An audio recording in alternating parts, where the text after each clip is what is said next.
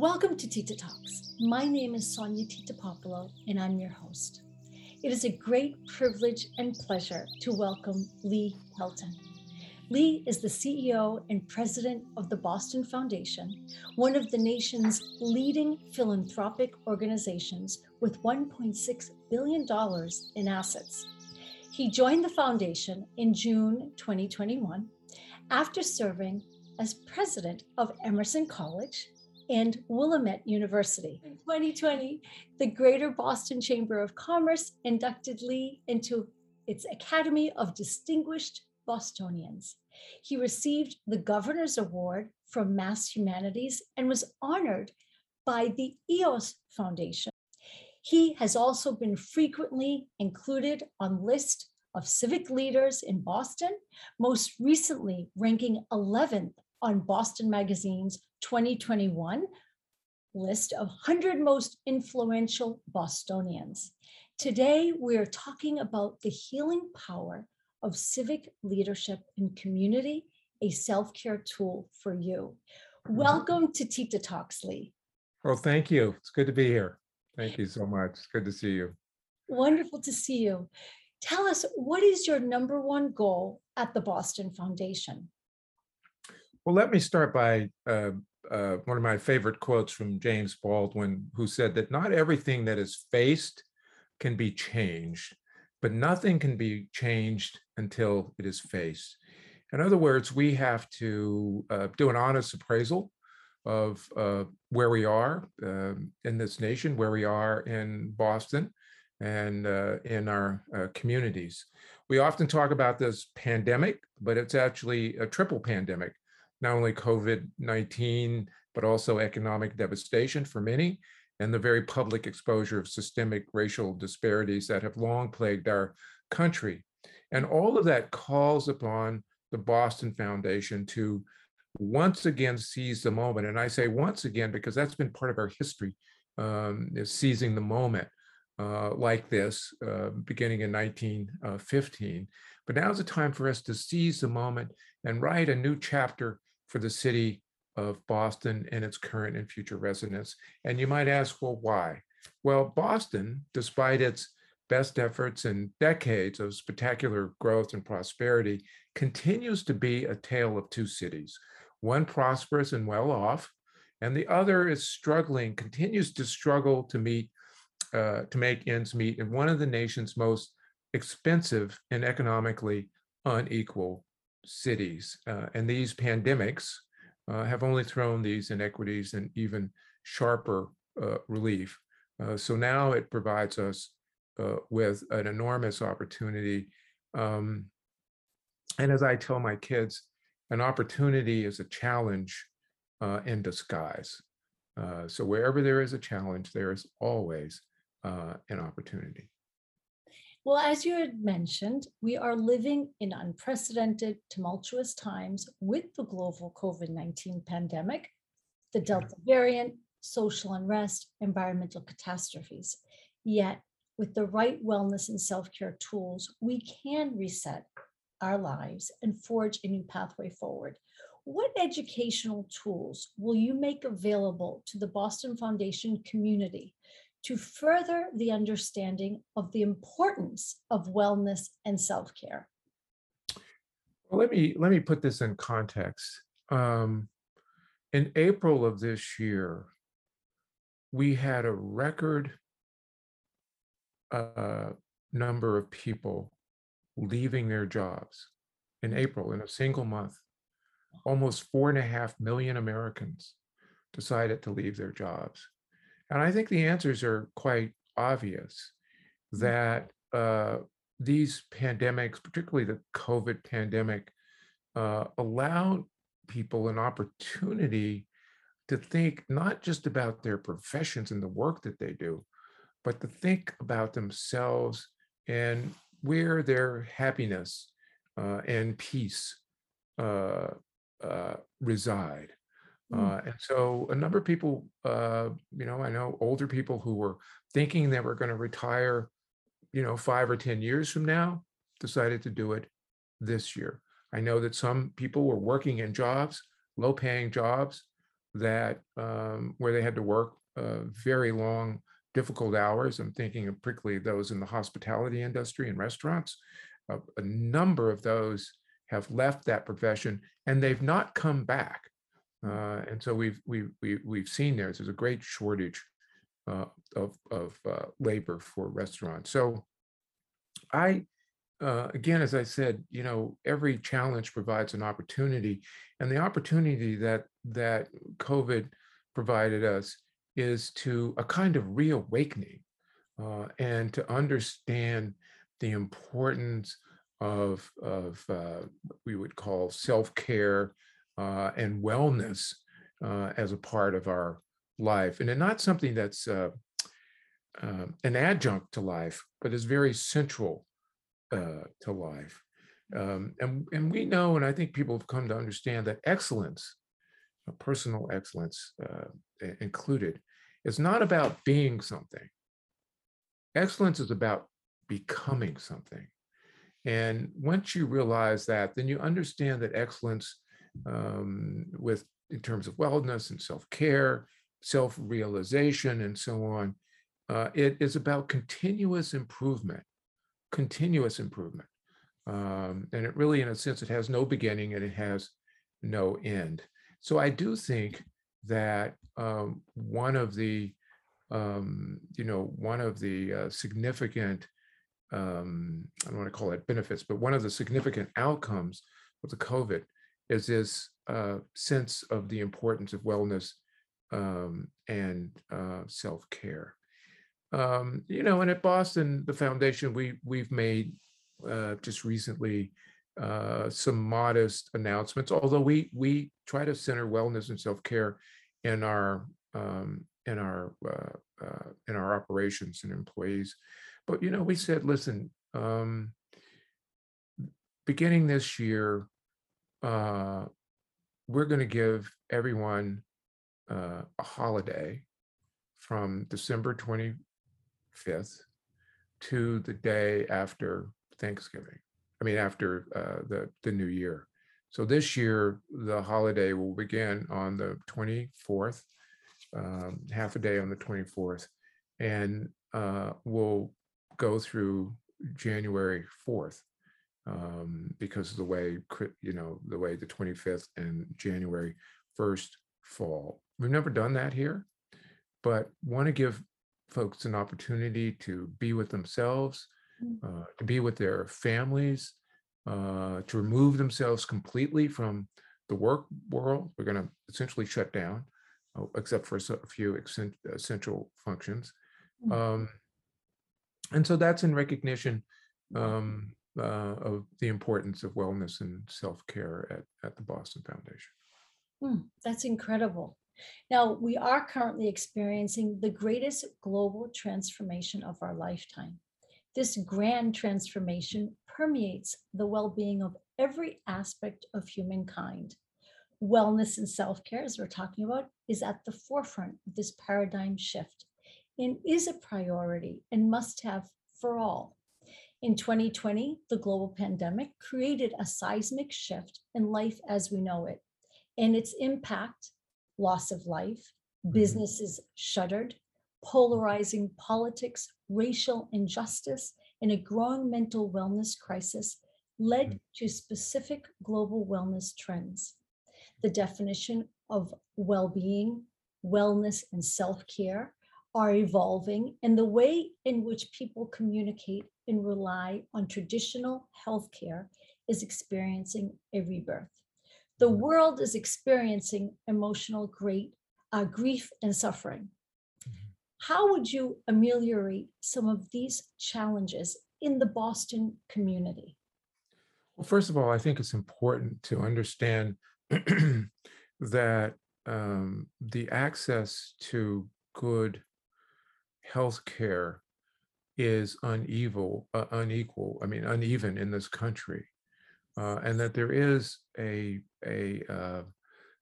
real gap in what we might call health care equity for some people relative to some others. And folks of color don't tend not to have access to healthcare that their white counterparts do. They often do not receive what we refer to as culturally competent care, and which is much needed. So we're going to be working on healthcare equity as a part of our objectives going forward. We've already done some of this, but Yeah. we're certainly going to redouble our efforts in addressing the healthcare inequities that exist in Boston and around the country. That's so wonderful. Our philosophy is that true self-care relies on utilizing all four pillars of a healthy lifestyle. Mhm. When this is our formula for health, happiness, and longevity. Mhm. When these four pillars are in alignment, we achieve harmony and equilibrium. What is your daily wellness routine, and what self-care tools do you use on a daily basis? Well,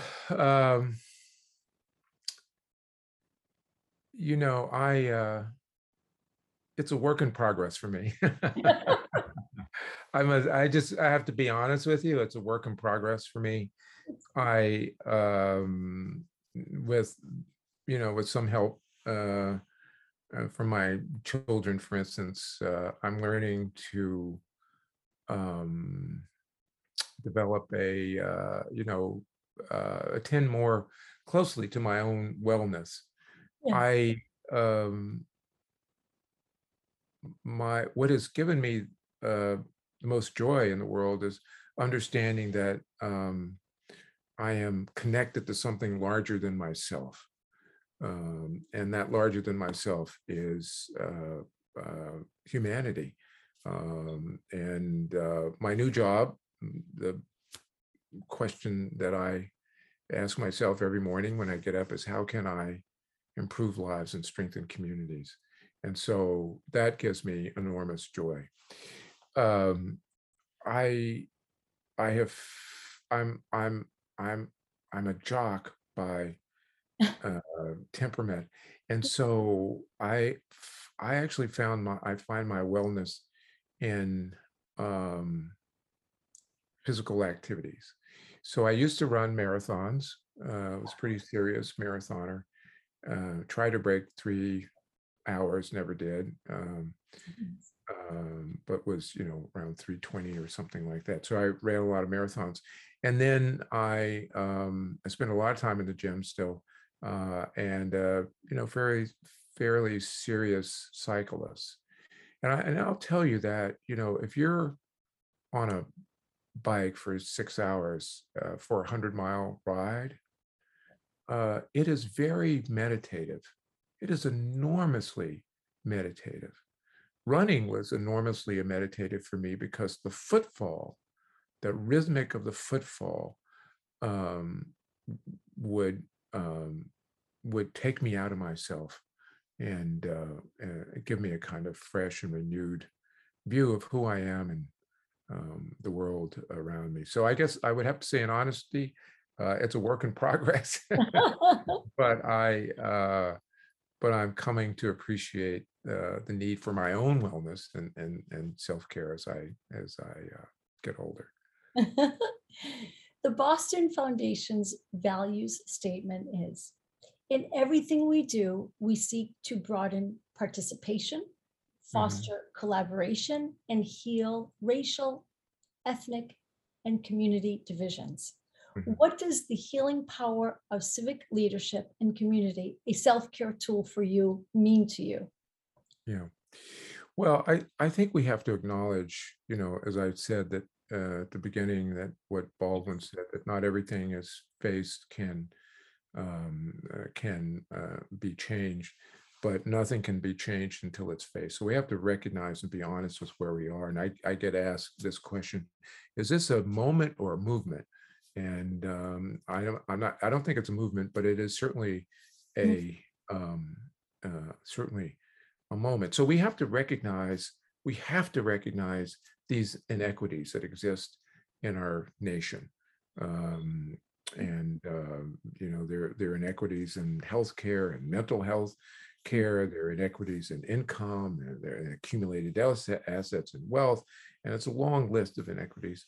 Um, uh, but I think in the end, we have to understand or come to appreciate our common humanity.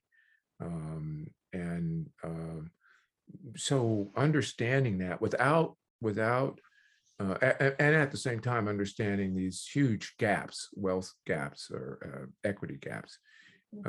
I think that's that's how we lead at the Boston Foundation. You're an amazing and great inspiration to us. Who and what inspires you?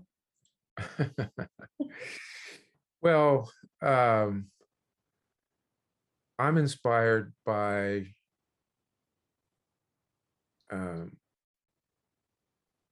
courageous people who have remained authentic, even in the face of opposition. So Nelson Mandela is a hero for me. And he was a man who spent almost 30 years in prison under a terribly racist regime, and who came out of prison with a kind of humility and generosity to this day I don't quite understand. And then he came, and then he led his country forward into a new age, and that country is still developing. Muhammad Ali is a hero for me because he remained authentic to his religion and to his faith, and said that he was ready to go to jail for it and would have. And he lost 2.5, 3 years of the best of his boxing career because he had been stripped of the title and was not allowed to practice his profession anywhere in this nation. And so those are the people, and I could be a long list. It would be not just men, but be women, of course, too. So those are the people who inspire me. And what inspires me is